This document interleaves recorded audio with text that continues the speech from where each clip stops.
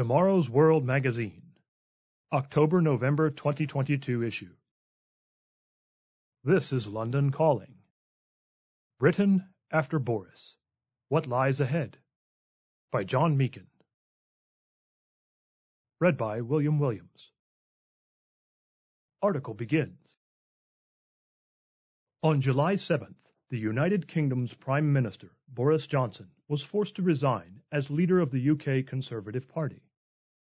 From an 80-seat landslide victory at the 2019 general election, the fortunes of the Conservative Party progressively waned under Johnson's leadership. The Prime Minister's reputation increasingly was one of dishonesty, and he was accused of, quote, lacking integrity, competence, and vision, end quote. From the article Boris Johnson Resigns, 5 Things That Led to the PM's Downfall, from the BBC, July 7, 2022. Some complained that his administration lacked coherence, focus, and ideas, and latterly, perhaps most importantly, it lost important by-elections. Mr. Johnson was no longer seen as a vote winner. He had to go. Subhead: Let's talk about honesty. What does the departure of Boris Johnson, champion of Brexit, mean for Britain? How is Britain to solve its problems in a world increasingly beset by threats of viral lockdowns, runaway inflation, skyrocketing energy prices, and chronic food shortages? What spiritual lessons can each one of us learn about the all-too-common tendency toward being dishonest and misrepresenting the truth? Of several intertwined reasons for the Tories' dissatisfaction with Johnson's leadership, the final straw focused on telling the truth about 2 controversial issues Johnson was responsible for. The first was a series of parties and social gatherings, now collectively called Partygate, quote-unquote, held in the gardens at 10 Downing Street, the Prime Minister's London office and residence. They took place during periods of COVID lockdown, when all such gatherings were banned and attracted hefty fines. The second issue, which came to light on July 4th, concerned a member of Parliament whom Johnson had appointed as one of the party whips, despite knowing about charges of sexual misconduct against him. On both occasions, Mr. Johnson was widely seen to have been, quote, economical with the truth, end quote, though his defenders argued that there were far more important matters to consider. In plain language, Johnson was criticized by fellow MPs, party members, and the public for not being forthright with the truth and for his personal hypocrisy. He had lied, so out he went.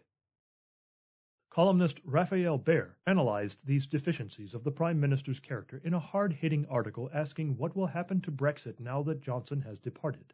He pointed out that Johnson, quote, was sacked from his first job in journalism for fabricating a quote and from his first front-bench job in Michael Howard's shadow cabinet for false denials of marital infidelity, end quote. A former Tory minister put it more strongly, saying that Mr. Johnson, quote, lies to his wife, he lies to his employers, he lies to his colleagues, he lies to Parliament. He knows 100 different ways to lie, end quote. From the article Brexit After Boris, Prospect Magazine, July 15, 2022. Baer predicts that Brexit will be watered down by the next administration now that Johnson has departed. Subhead: Brexit Truths. But Johnson's character deficiencies are not uncommon in a profession that is fraught with compromise, half-truths, and corruption. What about the integrity of Brexit itself?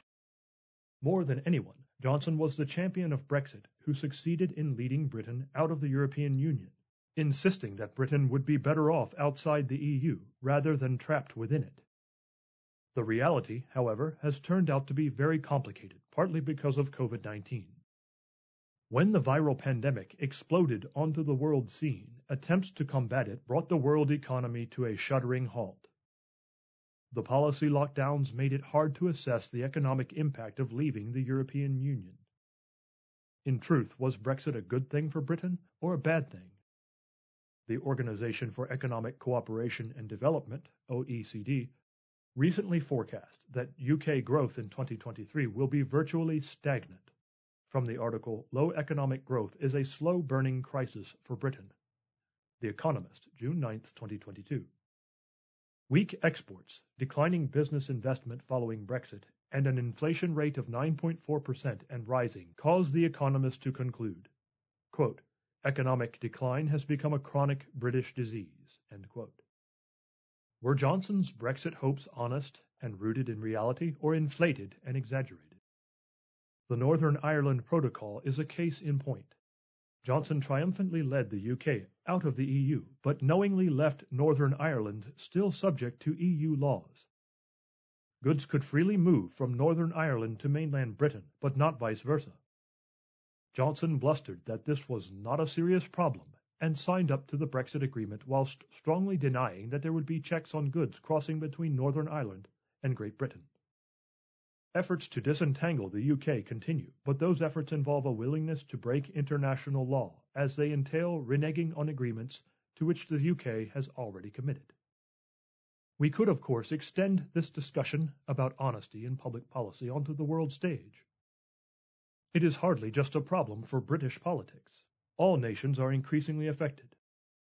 Public policy is dominated by organizations and think tanks that believe they know how the world should be run, and most major media outlets act as little more than propaganda peddlers. Climate change policy, pandemic vaccine mandates and lockdowns, gender confusion among children.